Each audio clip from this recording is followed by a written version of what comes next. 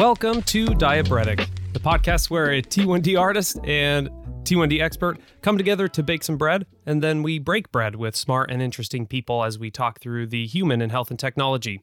I'm Stephen Horrocks, a PhD and expert in experiences with diabetes and devices. I'm Melissa Horrocks. I am a creator, baker, maker of all things, and I am a type 1 diabetic. And we are back finally with season 1, episode 3. A long break. Long break, and we'll talk a little bit about that. Life. A lot of life. But we have episode 3 here, Everything Bagel Pumpkin Bread. Long overdue discussion because we made this like ages ago.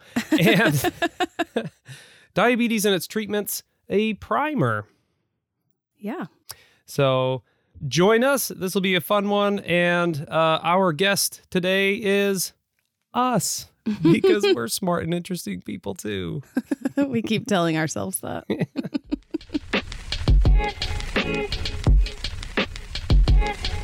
Okay, so let's talk about this bread that we made back in November? November. It was November. I mean, it was a long time ago, but not that long ago. I mean, pumpkin bread is kind of all the time, right? And it Sure. was it flavored? No. Okay, no, it was just like an olive oil bread, but we made it look like a pumpkin. It's shaped like a pumpkin. Really cute.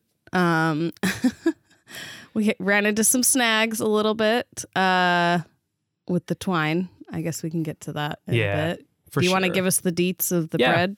Absolutely.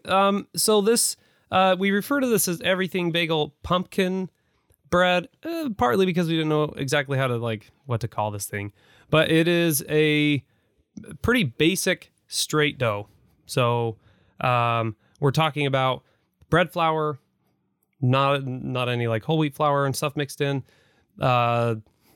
salt, yeast, water, and some olive oil, and that's the entire kind of contents of the dough. So no pumpkin in there. But the thing that set it apart, especially in terms of the flavor and the bake, was the Everything Bagel seasoning.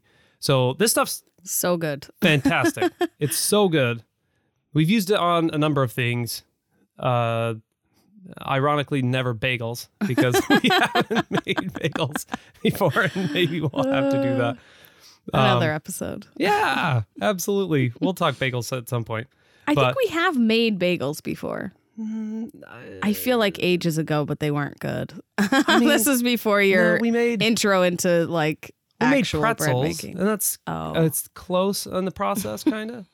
I don't think we've ever actually made bagels. Well, that seems So we're like gonna a have to do travesty. that. I know. But the seasoning is super salty and savory, and so it really, frankly, it's like the star of the show here, and it has onion flecks. I'll call them flecks. Why not? Things like garlic salt or garlic powder, but importantly, it also has sesame seeds. And the seeds, I think it also has poppy seeds in this one too. But Yeah, there's a lot of stuff in there. the seeds toast in there while it's baking, and so the flavor gets really intense. And so there were a couple of things here that I think were the trick to this bread working and it being so tasty. For one thing, you got to get this stuff to stick on the outside somehow. If you've ever made bread and you have shaped up like a loaf of bread, the outside, if we were to just sprinkle the stuff on there, it would just fall right off. And I've done that before. Kind of if you ever decorate a cookie and try and put sprinkles on minutes later, and they're not going to stick. They just It's fly a dry everywhere. surface, so Yeah, exactly. need a wet surface. So there are a number of ways to do that. Our favorite way, and the way that worked super well for this, is to get a towel. This is actually a trick I learned from Jack Sturgis. Go check out Bake with Jack because he's awesome. But to get a clean kitchen towel and get it damp and lay it flat. And then after you shape up this round, because we just made a ball, after you shape it up, roll it around on that wet paper, not paper towel, regular kitchen towel. Roll it around on there so the whole thing is just a little bit damp and it gets kind of tacky. And then you can just toss the seasoning in a bowl and put the loaf in there. And swash it around. I love when Steve talks about Oh, I just make a ball of dough. There are like very specific ways. I mean, okay, you can just make it a ball and it'll turn out fine. But there are also these like techniques that he just whips out. He's like, oh, just make a ball. And so I make a ball and then it's like not good. And then he just like does all these maneuvers really fast and it looks amazing. So there are a lot of amazing YouTube videos and things online that Steve's constantly watching, nerding out on, that show some really cool techniques. So Steve can link some of those kind of, we can put some of those in the show notes. Some of his favorite YouTubers that for sure we have on repeat over here. YouTube and Instagram, because there are a number of people who kind of do one or the other. And so shaping can be a big deal. Especially with like really finicky doughs, it can be a pretty big deal. For the most part, if it's more or less shaped the way that you want it to be, though, it's going to work, especially with something like this because of the twine. So this is what we haven't talked about. So we shaped these in a ball, but that doesn't look like a pumpkin, right? So what we did was get some kitchen twine, and you might have seen this around, and some of the, these got really popular this past fall. Because the fall before that, there were a handful of people that were doing it and they were like, ooh, cool. But you get some kitchen twine. Stop. You get some kitchen twine, cut them at a length that will go around the loaf plus a few inches. And I think we did 3 of those per mini loaf because these were smaller, but you can do 4 if you have a big loaf. And lay them on top of each other, crisscross in a radial pattern, like in a circle, and plop that dough on top of there with the top side down. That way you can then bring the edges opposite each other, or the strings opposite each other, together and tie it on the top, and it kind of pulls it all back up into a tighter ball, so that when you then bake it and it puffs, that holds, but it puffs outward in between them. And so you get this like pumpkin-y, you get these little ribs on there, and it's like, it's really cool. Really very cool. We made the mistake of not wetting the twine. Yes. So, and I think oil might be maybe. Trick. Yeah. So we were giving these to people, and we noticed, did I notice? Yes, you did. I noticed that there was like little hairs on them. And I was like, what are these little white hairs? They're like stuck in the dough, and it's the fibers of the twine had come off. And so I spent like an hour. Oh, it was absurd. With tweezers pulling out little tiny fibers. Anyway, put some oil on your twine before you tie it up.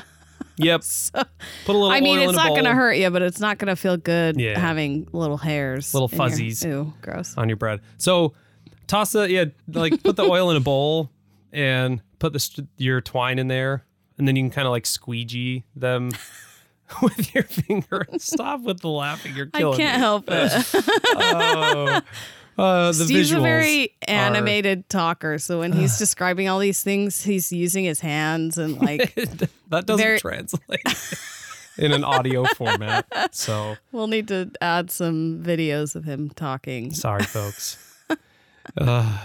They just get me laughing, which is probably not cool either. So the nice thing about this is kind of, regardless of how like overcooked or undercooked you like your bread, because I really like a loaf that is cooked pretty dark. I like the flavor that comes from that kind of browning. We argue about this a lot. We have a lot. Like it's burnt. She says it's burnt, and I said brown is not burnt. Brown is flavor. But the nice thing about this is that these loaves are basically encapsulated in this seasoning with all these seeds and onion and garlic and all these other things in there. And so those toast, and you can't really see the surface of the loaf anyway. So at whatever point you like your bread baked, it's going to look well, it's going to look and taste delicious. Yeah. So special tip, slice that up, toast it, and butter it. Oh my gosh, it was so good. Toasted. It was so good. Out of this world. Kind of tasted like a bagel. So give it a shot. Bagel. Yeah, it does. It tastes like a bagel minus the boil. So but has the nice, toasty flavor. Yeah. So give them a try. And hopefully we will be able to make some bread more recent for our next episode here.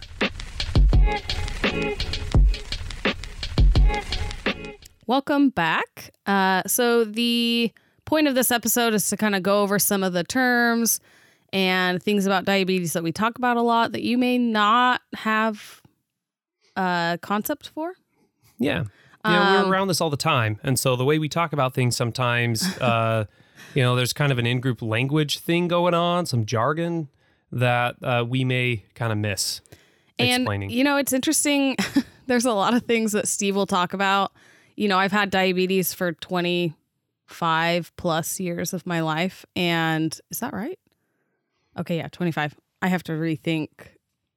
Wow, that's wild.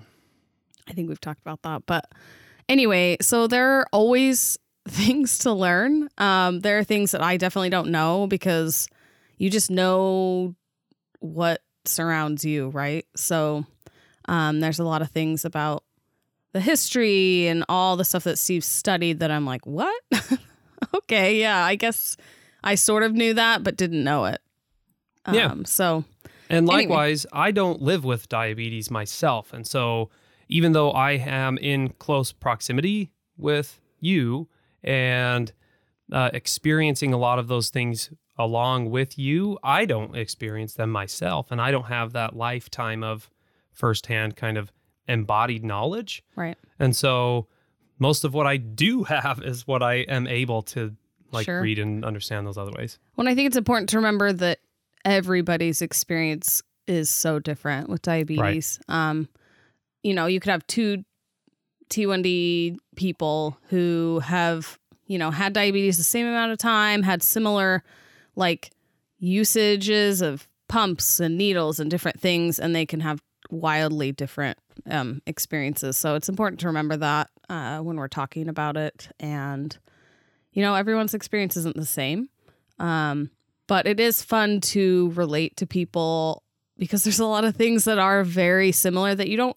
As a kid, I didn't really have friends with diabetes. I didn't know a lot of people with diabetes.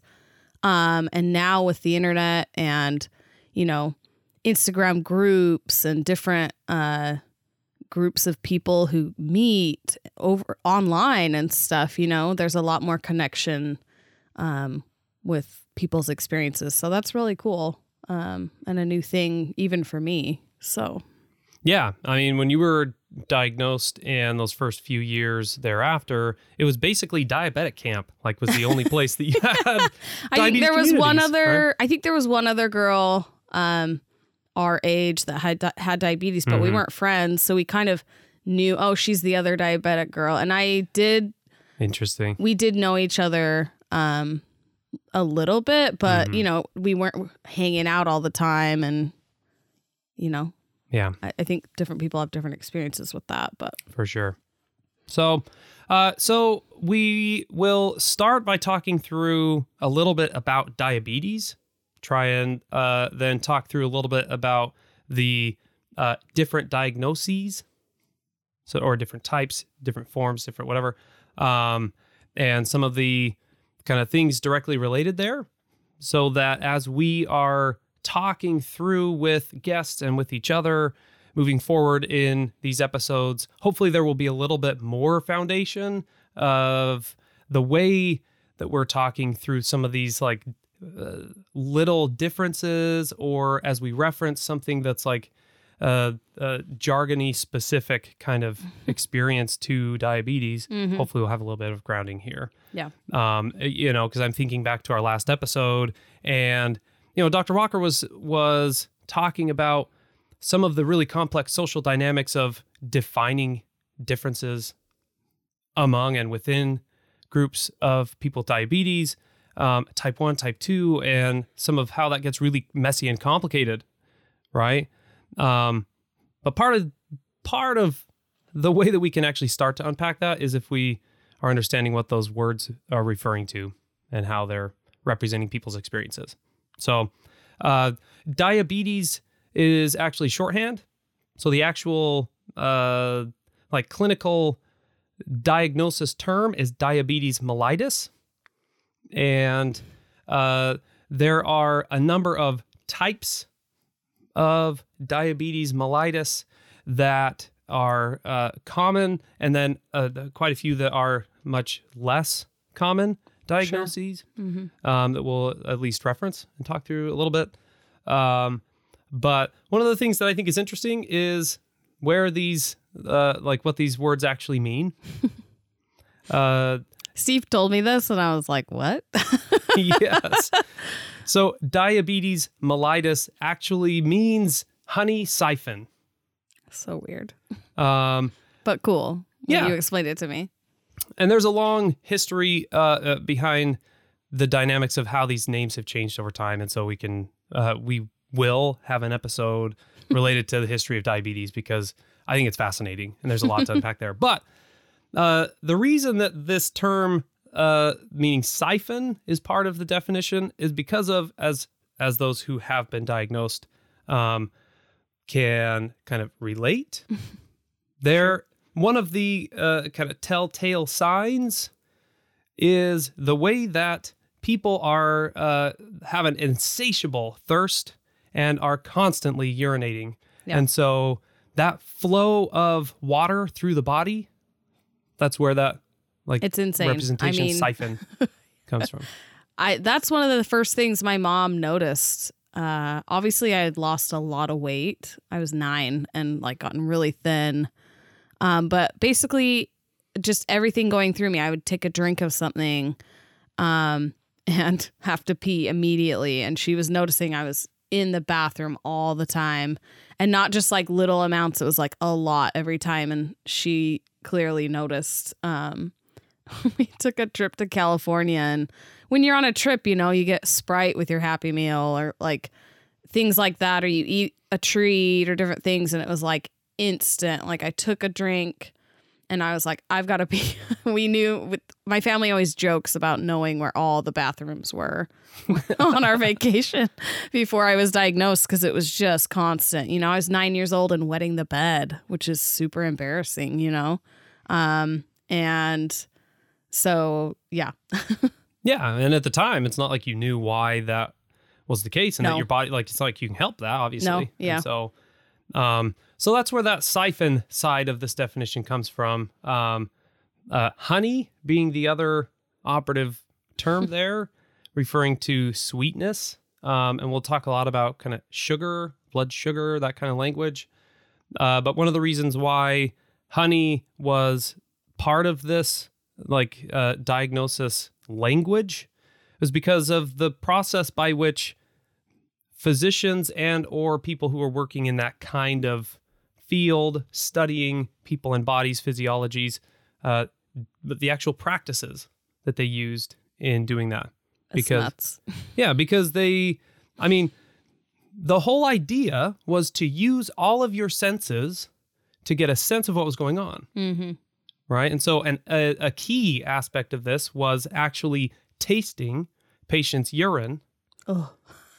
And there is an identifiably sweeter attribute, I don't know, to urine of people with high blood glucose. And obviously they didn't know that was the thing at the time.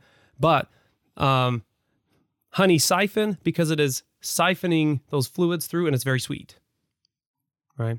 So there are long histories. We're talking thousands of years in some cases, and very well documented for many hundreds. And so we'll come back to that conversation in another episode. For right now, I think it's worth then talking through, okay, so what is identifiable as diabetes mellitus, regardless of the type, that is usually characterized by high, and I say abnormally is the language that's usually in medical textbooks. So abnormally high blood glucose levels, Sure. regardless of the type. That's the kind of definition marker that gathers all of these very different kinds of embodied experiences under one. Basically, definition. there's not enough insulin to combat those high blood sugars. Yeah. And in some other cases, some other really complex things going on in the body that makes that happen as well. So let's start with type 1 diabetes, because that's obviously your personal experience and much of my research and personal experience as well. So since you have lived with this forever, right? What is type 1? It's funny because I have to sit back and type 1, obviously, you don't define it as a definition when you tell people. Usually some people have a context for what diabetes is. We've talked a lot about how that can be varied in accuracy, but basically it's an autoimmune disorder in which your body does not create enough insulin for your body, or no insulin at all, which is type 1. So there's varying amounts of that where we can kind of talk about, 1.5 at gestational. There's different forms of that, but my pancreas does not create the insulin that my body needs to survive. Yeah. And so that's the shorthand, right? The pancreas does not create insulin anymore, period. The how and why that happens is complicated and interesting. Yep. And some parts of that are still a big question mark. But the key is that your immune system, like the T cells, the things that are actively combating things that shouldn't be in your body, see the beta cells in your pancreas that create insulin and kill them. Yep. Kill them off. How that triggers and why has been a major focus of researchers for many, many decades. And there are ways that the people are getting closer to kind of getting a better handle on that. But still, frankly, we don't really know. It's really crazy. There are a lot of intersecting factors in triggering that response. And probably more than one factor, which is probably why it's so hard to really nail down the cause, because there probably are, many different causes in different ways. And so, one reason might not solve all the reasons why. Yeah. And so, with when we're talking about type 1 and the complete lack of production of insulin, eventually, because it's a process and it kills them off. And so there is a period, usually shortish, where the amount of insulin being produced varies. Yeah. It's funny, when I was first diagnosed, I don't know if they still do this. They call it the honeymoon period. Yeah. And I remember thinking that was so funny, but it was true. I was going low a lot, and they were kind of explaining your body still might be creating some insulin. And so, there's periods of time when you will be going low a lot, and that's really hard and complicated. And I think, insulin's a hormone. And so even in my older age, getting pregnant, there's so many varying things that affect that. And going low, speaking of going low on that subject, and I think this is important to bring up here as well, because we have referenced already in previous episodes, going high and going low. So let's talk through those just a little bit and what they are, what that means, but then also what that is like in experience. It's funny. I keep bringing up all these anecdotes, but my parents, I just remember as a kid, my parents were always like, "Are you high? Are you high?" And as a teenager, that's kind of hilarious to be out in public and have your mom berating you "Are you high?"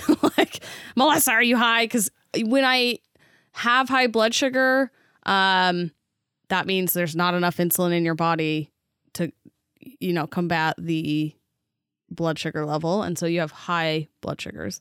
There are different side effects of high and low blood sugars, and high blood sugars for me, often I am grumpy and, I get extra I'm already very A-type, kind of stubborn.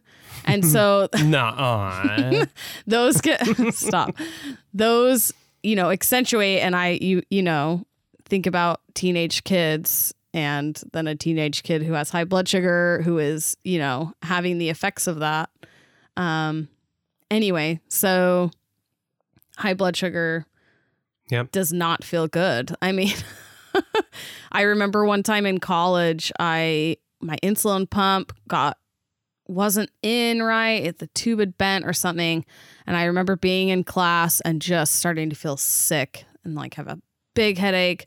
I tested and it was like above 600 on my meter. It was horrible. I remember going home and just laying on the couch and just, I think did I call you or did I call my dad? I don't remember who I called, but I think it was my dad. And I was like, I feel like I'm dying. Like, I feel like I just want to die. And that seems dramatic, but it feels horrible. I don't think there's any way you can really describe to someone how it feels necessarily. But you get really thirsty and, you have to pee a lot. There's, lots of different factors that go into it, but it feels terrible. And high blood sugars, people can have high blood sugars that don't quite feel that intensely.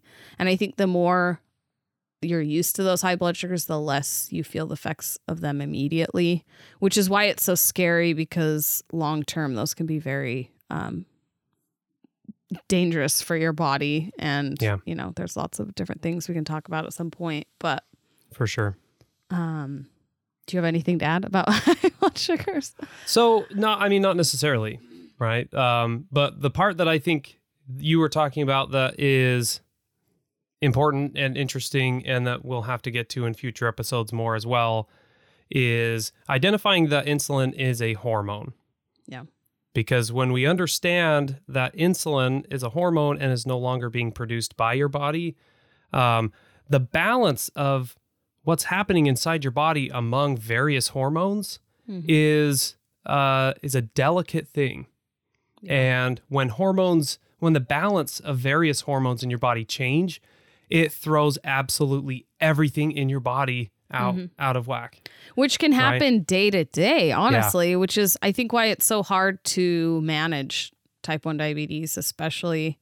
Diabetes in general, but it's your hormones are constantly changing. Yeah, so for sure. It's nuts.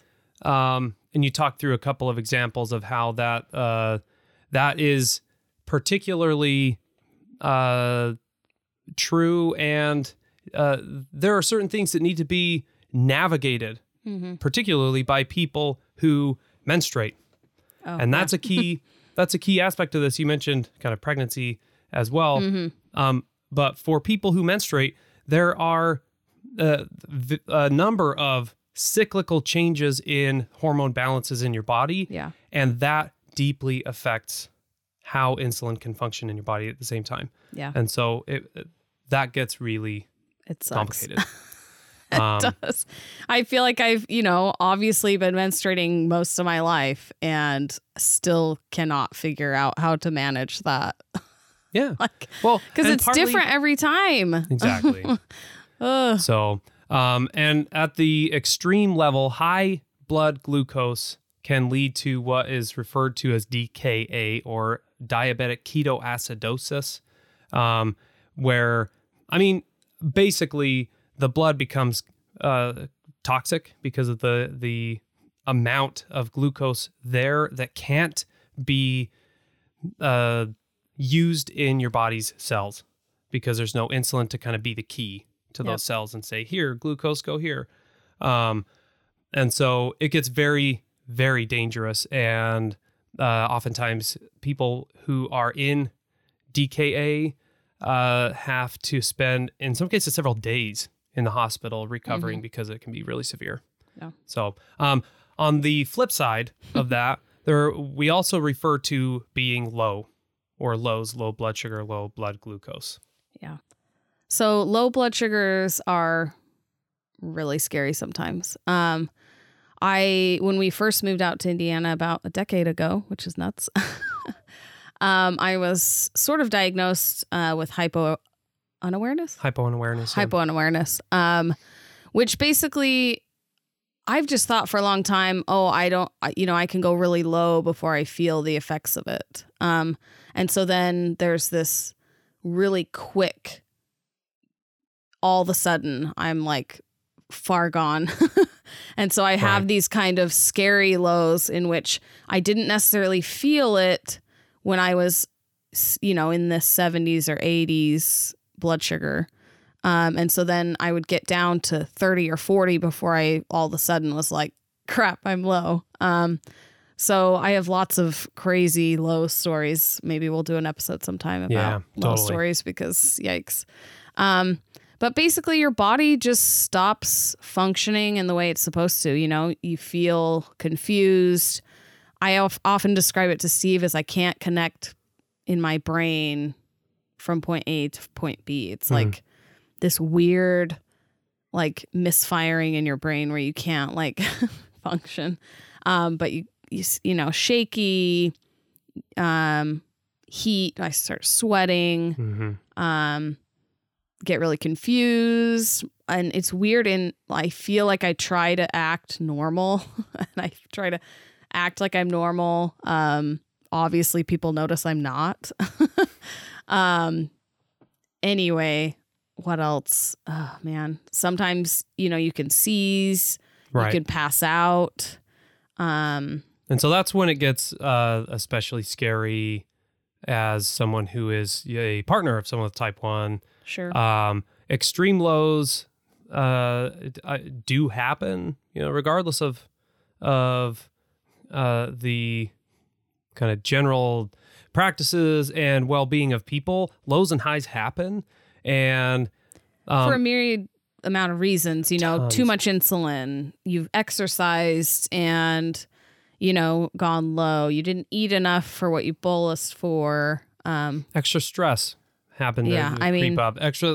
And that's, again, we're talking about the balance of hormones in your body. And so there are tons of things that can affect that. And the loss of consciousness and loss of use of your limbs and parts of your body are the most like immediately terrifying things. Yeah. Both for me, like as someone with you and trying to help you through that. And I'm sure also the person actually going through it's terrifying, especially, I've had several times in which I have lost consciousness and waking up from that is really terrifying because you obviously don't remember a certain amount of time and you're confused at where you are and what's happened. And like your brain all of a sudden connects what's happening and it's overwhelming. So, obviously not everybody feels lows the same. There's different symptoms. But basically too much insulin for the amount of glucose in your system. As well. Yeah. And so balancing those two things, we'll hear a lot of this kind of conversation and things related to what is essentially balancing the amount of carbohydrates that then break down into glucose in your blood, and the amount of insulin that are going into your body at any given time. And that balancing act is a lifelong journey. Yeah. And sometimes you lose your balance for all kinds of reasons. So, that we have talked through a little bit about type 1 being then the physiological process where your immune system kills off the cells that create insulin. It does not kill the pancreas. So your organ is still there and functioning. It serves many other purposes besides this. But those cells that produce insulin, killed off. Yep. Type 2 diabetes then is another important conversation for us to have. For one thing, because type 2 diabetes is far more common of a diagnosis in the United States and the world. And there's just such a wide gap for, where you are in that type 2 diagnosis.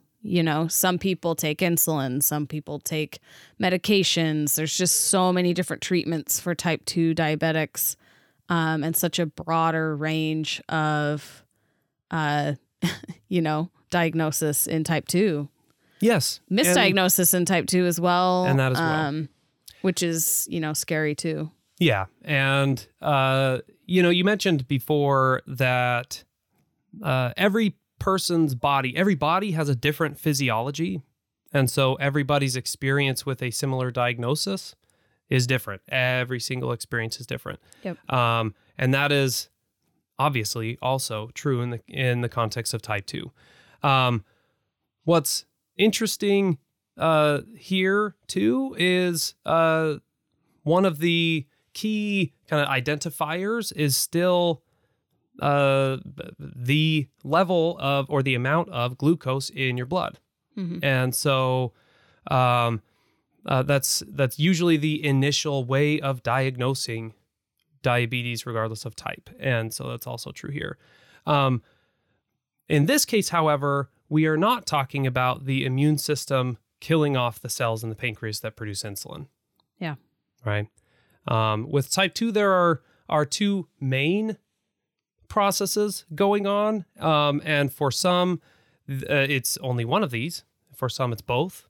And so that's why treatment gets so really complicated and messy and navigating that in the day-to-day. So with type 2 diabetes, we're not necessarily talking about an absence of insulin production, but we are talking about, for one aspect of this is a reduction in the amount of insulin being produced by the pancreas. Yeah. Not enough, or various amounts of decreased amounts for whatever reason. There's so many different reasons. Exactly. And so lower insulin production means there's less insulin and therefore more glucose in the blood. Yeah, right? And resistance to insulin is another factor as well. That's number 2. I jumped the gun. You're good. Jump that gun. So jump it. Your body resisting insulin, which is really frustrating too, for a lot of people with type 2. Certainly so. And so on the one hand, individuals may be producing less. And so that has to be counteracted in some way to rebalance, as we're talking about this balancing act that people are doing every day. On the other side of that, we talked a little bit when we were talking about type 1 and highs and lows. The role of insulin is more or less to act as a key, to go to these cells in your body, to kind of open up a door, more or less, and to tell that cell, here's this glucose, use it for energy to actually perform the function that you need to in the body here. And so for those who experience insulin resistance, the insulin can't connect with those cells as easily. Yeah. And so the glucose still isn't getting in the cells. And that's the key here, right? And so with these two main factors going on to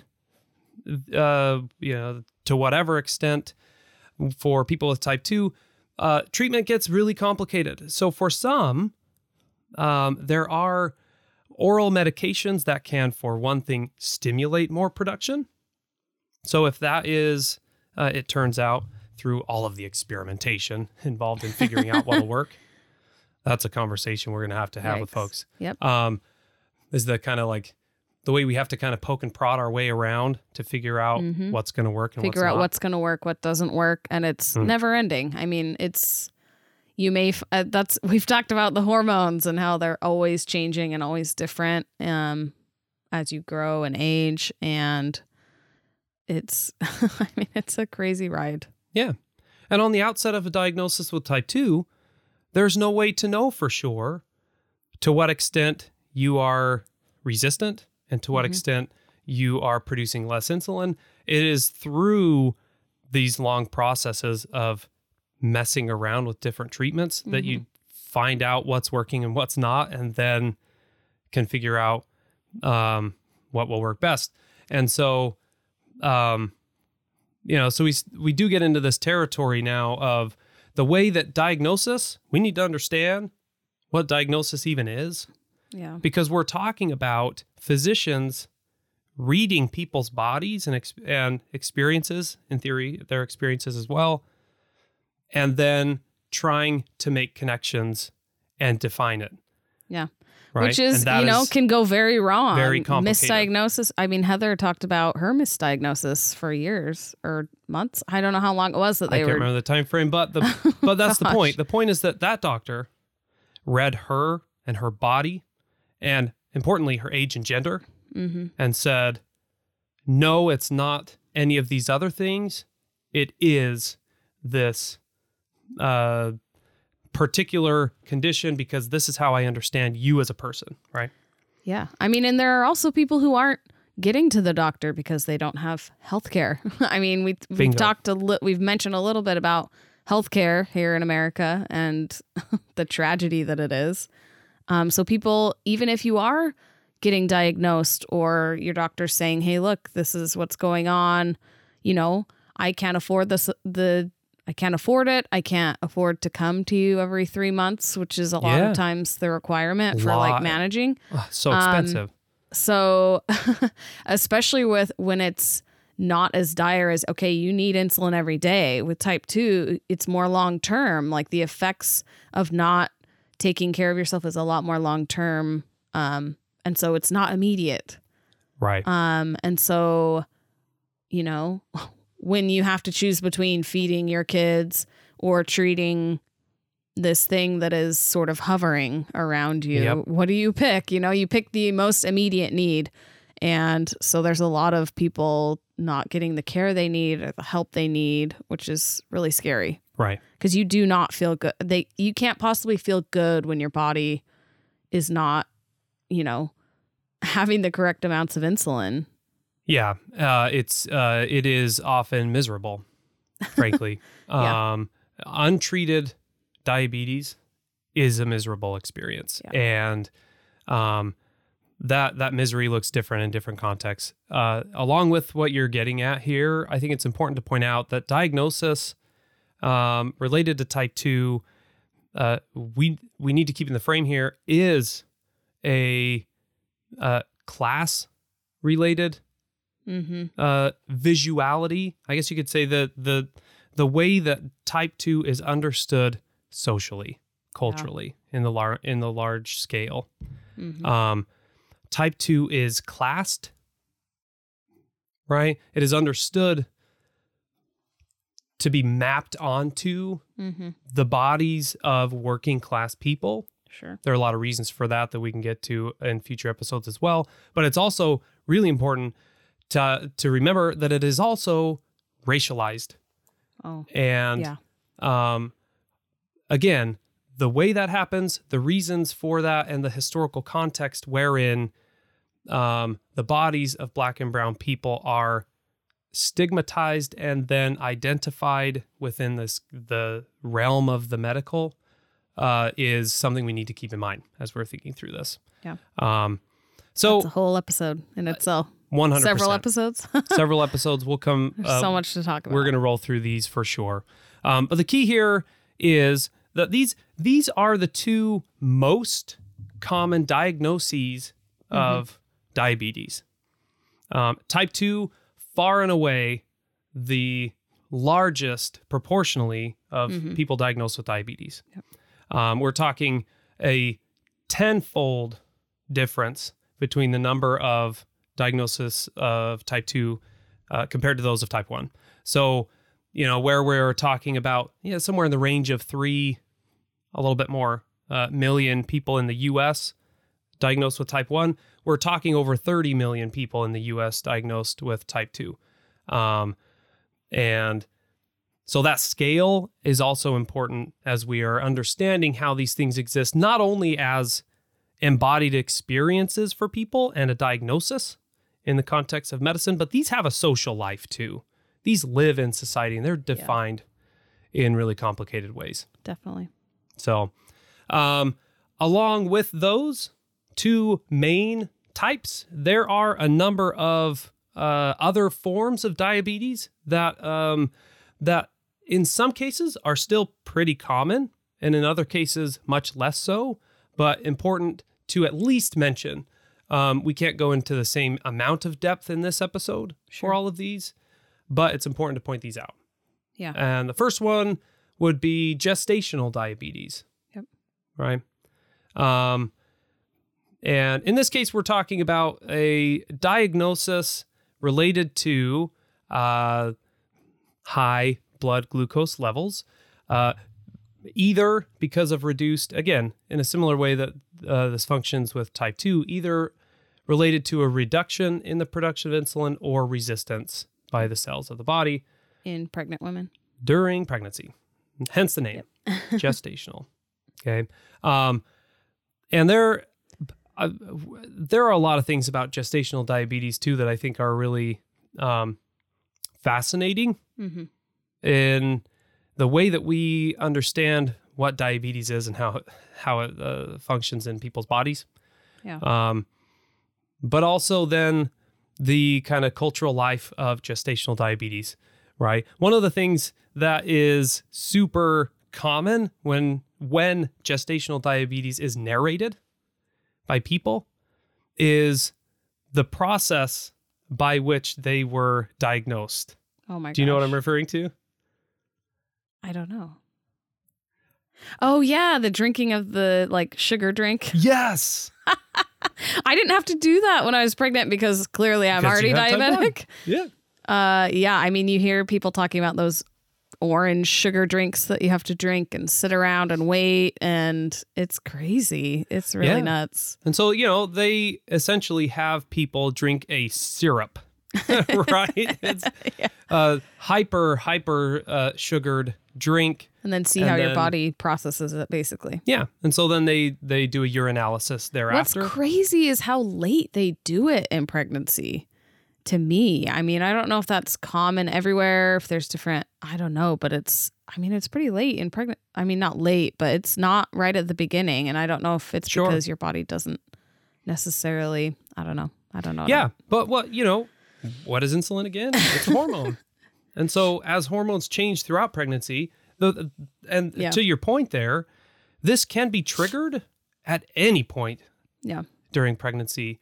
And, for many, after the baby is born, or after they are no longer pregnant, those processes rebalance and they no longer need to keep an eye on blood sugars. Yeah, I mean, there's an amount of, keeping an eye on you while after you've delivered your baby to see. I mean, a lot of people then are diagnosed with type 2 diabetes afterwards. It just kind of depends, obviously, on you and your hormones and your particular situation. But exactly. And so for some, it does rebalance. For others, it doesn't. Yeah. And so that can be a triggering episode that then becomes a long-term chronic illness rather than the kind of bounded chronic illness within the context of pregnancy. And so that gets us into the realm of a number of other types of diagnosis, including LADA or LADA, latent autoimmune diabetes in adults. Is that what it is? Yeah. And is often referred to as type 1.5. Yeah. Right. And we will do an episode on type 1.5, LADA, LADA, however folks identify that for themselves. But the key here is that we are talking for most people, eventually for most, and that's where this gets a little bit different. Eventually the complete halt of production of insulin, much like people with type 1. Like a slower process. But a much slower process. And so it's not the same kind of autoimmune process that happens with type 1 that's triggered there. But in the end, results in similar experiences and the necessity of balancing insulin with injections and that kind of thing. So the other very common diagnosis here that is also in the large context fairly recent, modern a fairly recent diagnosis is pre-diabetes. And because this functions as a diagnosis, it is then something to be treated. And so there's some conversation to be had around where that line is drawn and how and when people are being tested of whether they may or may not be pre-diabetic as the diagnosis is identified. But it's basically a marker of, your insulin production or resistance is not to the kind of level that would qualify as type 2, but you may or may not, your body may or may not be headed in that direction. Yeah. Right. And so for some, this diagnosis is very helpful in that it helps them, again, try and rebalance things so that their body actually feels like they can embody it. Sure. Right. For some, this also functions as a little bit of a scare tactic, and that's where this gets really messy. And the way it's racialized and classed and things like that. So there are a number of other forms of diabetes, type 3C, which we'll have to come back to in future episodes, monogenic diabetes. There are other forms that are related to other diseases and chemical experiences in the body. So cystic fibrosis related diabetes, a drug or chemical induced diabetes for some that are either from recreational use or pharmaceutical use for treating various conditions. That kind of thing can happen. And then also what is referred to as MODY, which is an interesting designation, but maturity onset diabetes of the young. Super weird name, but we'll have to unpack that in a future episode. Again, these are important diagnoses to keep in the frame here, and we'll have to do individual episodes to talk through these in more depth. Okay, so before we wrap up, we're going to talk about a little bit about treatments and some of the terminology and language around those treatments. I think most of them are probably pretty self-explanatory, but there is some lingo that goes into it that you'd probably be fine not knowing what it is. You could probably put the pieces together, but it's interesting to kind of connect the dots on some of the things we're talking about. Yeah. And in the context of treatment for diabetes, the long history of treatment prior to the last 100 years and since, really, still, but certainly for the thousands of years prior to 100 years ago when the first shot of insulin was administered to a patient, the primary means by which people could in any way treat diabetes, regardless of type and physiological experience, was through diet changes. Yeah. And importantly, abstaining. So like abstention in general from certain foods is a long-term kind of, and in some cases from like all food, which is so horrifying. We'll talk about, we'll have to have an episode about kind of life with diabetes prior to 1920 and 1921 when pharmaceutical insulin was introduced. Because it's misery. I mean, we're talking about it's misery. pretty much a death sentence. Certainly so. And so that gets us into the realm of, okay, so what are the primary forms of treatment then today? Insulin, obviously. Number one, insulin. Insulin injection in one form or another into the body, used as a means of introducing that hormone into the system, either where it's not in any level or where there's not enough of it or there's a lot of resistance in the body. So if there's more insulin in there and the body is resistant to it, then in theory, the excess of insulin can at least get some of that sugar through, right? So that gets kind of messy, but insulin injection.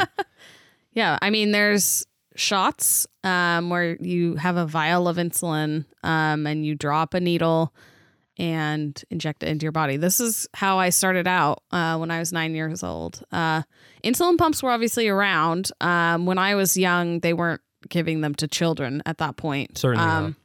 There was a lot of scare of like delivering insulin without knowing. Anyway, so when I was diagnosed, I don't even think I knew about insulin pumps. I mean, when They you're were a not kid, circulating widely at that point. no. So, I mean, I basically gave myself shots. There's long-term insulin, short-term insulin, basically enters your body and triggers, different amounts of time.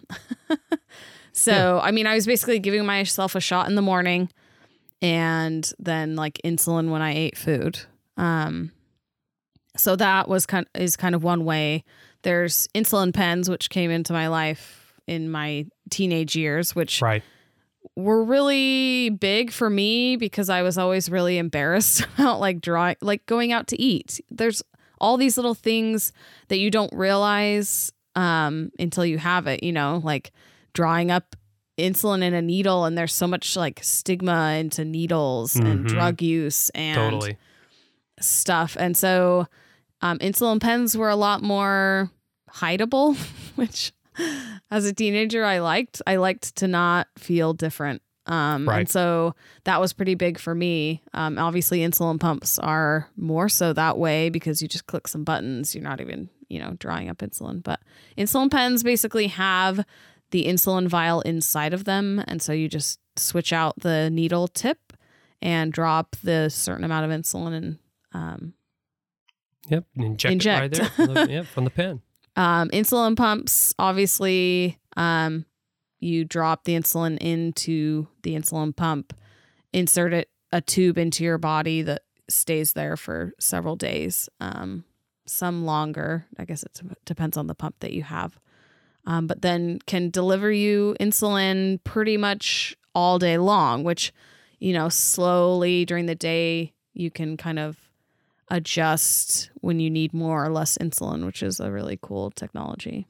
Yeah. And so insulin pumps then with those little micro doses throughout the day take the place of the long acting or the slow release insulins that have been a staple in treatment for somewhere in the range of 20 years, pushing 30 years as well.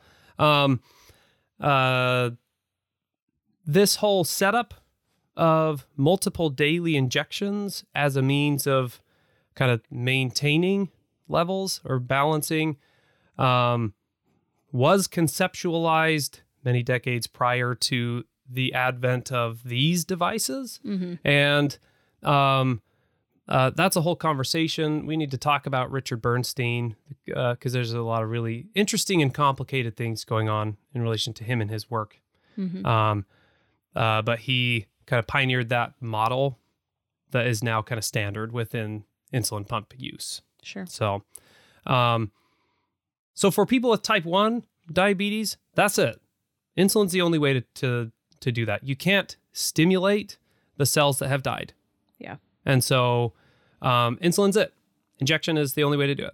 For people with type 2, there are some oral medications that can do that stimulating work, either stimulating the pancreas to produce more or stimulating the body's cells to accept the insulin that can open the door for the glucose to get in there. And there are a ton of oral medications for the treatment of type 2 diabetes. And it has flooded the market in a way that has, frankly, preyed on a lot of vulnerable people as well. And so that's a complicated mess as well. But navigating those oral meds is tricky. Like we were talking about, it's a process of trial and error. Yep. As with a lot of, medications on the market today, what's going to work for you, what medications are going to work best. So it gets really complicated and difficult to kind of hone in on what's going to work for your body. And it's not always going to be the same. It's ever changing. And a lot of people have to use oral medication and insulin, which is even more complicated and crazy to try and navigate. So, yeah. And so like the amounts of insulin to inject and when and how that's balancing with these stimulating oral meds and all this kind of stuff.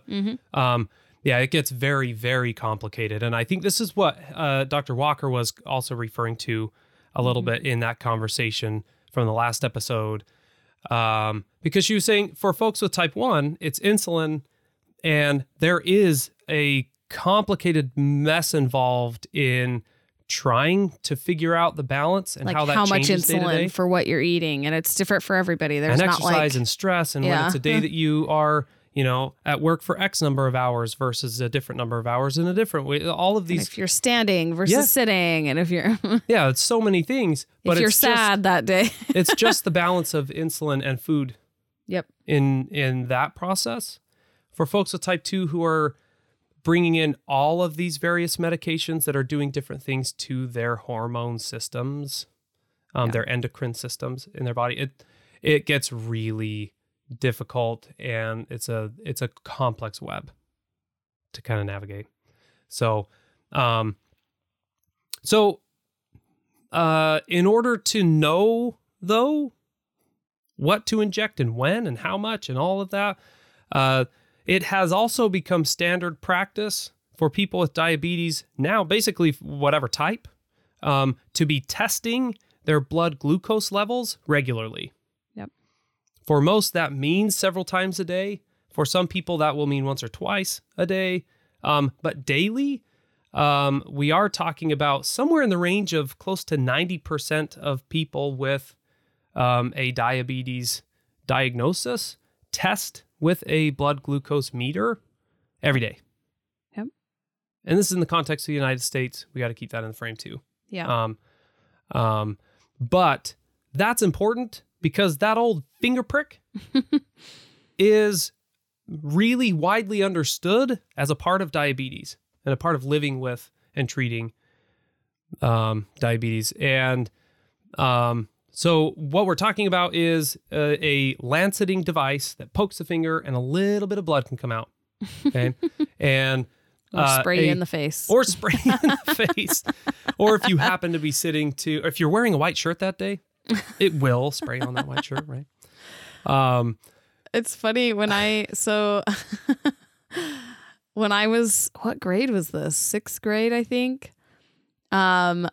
I remember a recess in which I was trying to convince all my friends to test their blood to know what it was like. And some of them were really like intrigued by doing it. And one of my friends was like sobbing. She was so afraid of it. And I was like, come on. And I think it was my way of like being like, this is what I deal with every day. Like, and trying to show them like, yeah, it sucks. But like, think about doing it every day, like 5+ times, or, you test your blood and you forget to calibrate your pump and then you have to test again, So I don't know why that memory popped into my head, but I hope some of my friends are listening and remember that. Oh, that's great. Me trying to test their blood at school. Yes. But this is important because if you don't know where your body is in a particular moment, then eating more carbs can skyrocket what is already an elevated blood glucose level, and injecting insulin for food when one is already quite low can drop people dramatically. So having a sense of where you are is invaluable. It is really interesting too. After years of having diabetes, you kind of know how you feel in certain situations, but there are times when I feel super low and then I test and I'm not. And so it's like, right. Wow, this is weird because I thought I was low. And if you just treat that without knowing, that can be really dangerous too. Yeah. So along with that, if you have something on your hands, like you were touching baking and have sugar all over your hands and you test, like that affects your blood sugar that comes up on the meter. So, having clean hands and, do you wash your hands every time you test your blood? I mean, realistically, no. Yeah, right. I mean, come on. Let me go wash my hands when I'm in the, like, I just need to test, you know? So Right. it's kind of interesting, the things that you deal with For sure. with blood testing. But And so, you know, this, the advent of finger prick blood glucose testing has been massive in being able to understand what's happening in people's bodies in particular moments. But that's what it is. Yep. It's a snapshot in a particular moment. And this is where we get into the realm of continuous glucose monitors, or CGMs. So you may hear that term thrown around, a CGM or a sensor. Some people may just call it a Dexcom because that's the most widely Common. circulating one. And a continuous glucose monitor is intended to try and take these little snapshots every few minutes and then map them out for people. And so then we're talking about creating trajectories, rising, falling, whatever it may be, so that in theory, people can make treatment decisions about what is happening and not just based on this one little snapshot that the finger prick is. yeah. And I think as we talked about in the first episode, the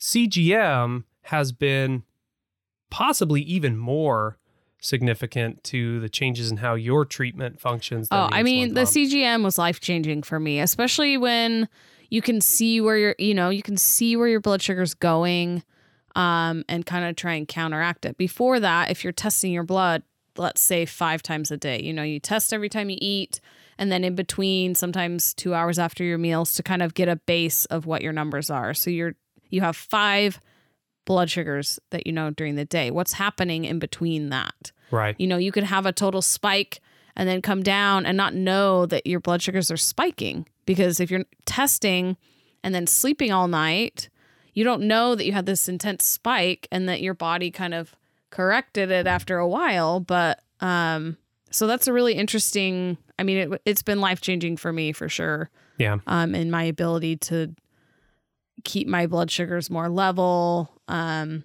A1C being lower. So Yep. And so that's the short version of the introduction to diabetes and their treatments. There are a number of different experiences related to diabetes, and that's the key. And there are a number of treatments that get at those different experiences. I mean, things we haven't even talked about, inhalable insulin is kind Certainly. of a newer thing on the market. Or you were talking about air shots. Air which shots. I didn't even know about. Yeah. And so it uses intense puffs of air to inject the insulin through the skin without the use of a needle. So for people who have serious needle phobias around the use of needles and syringes, it actually makes it possible to inject their insulin that they can't get otherwise. So yeah, there are a number of these things, and a number of CGMs that don't have to be calibrated, and there's all kinds of fancy things you can tap with your phone, and then it gives you a reading from there. It's really fascinating and remarkable and overwhelming amount of things going on here that I think as we go in future episodes, we can kind of thicken out this. Yeah. I mean, primer. access to these things obviously is the biggest number one thing to talk about, I think, because, this life-changing thing is only available through access to these things, and they are not cheap. They're Right. not accessible to everybody, which, is really unfair. And to be frank, these things are very expensive. The real horror is that a month's worth of insulin is almost as expensive as many of these devices. And so the inaccessibility of the actual life-saving pharmaceutical is, I think, the key to all of that, because the insulin pump is useless if there's no insulin. Yeah. And if you know where your blood glucose is in a given moment, but you don't have insulin to actually inject to counteract some of that, then it's also useless, right? Yeah. And so we will have serious conversations about the lack of access. All right, so that wraps up episode 3, our diabetes primer. We also talked about our everything seasoning pumpkin bread. Yeah, I know. The name is kind of ridiculous, okay? We should have workshopped that a little bit. Anyway, thanks for being with us. Follow us on Instagram and all where you get your podcasts. Yep, and we do have a new page up on Facebook, and we exist on Twitter technically, but don't do much there. So we're around. Steve's in charge of Twitter. Yeah, we're around. So come join us next week. We will have a special guest, and I'm really excited for this one. We're not going to tease it in the same way that we have in the previous episodes, but it's going to be fantastic. We're excited to continue giving you more episodes every week. So subscribe and follow us wherever you get your podcasts, and give us a review if you feel like. Ask us questions. If you have terms that you have questions about or things you want to hear more about, let us know. If you'd like to join us on an episode, we'd love to hear from you in the future. Absolutely. And thank you all very much.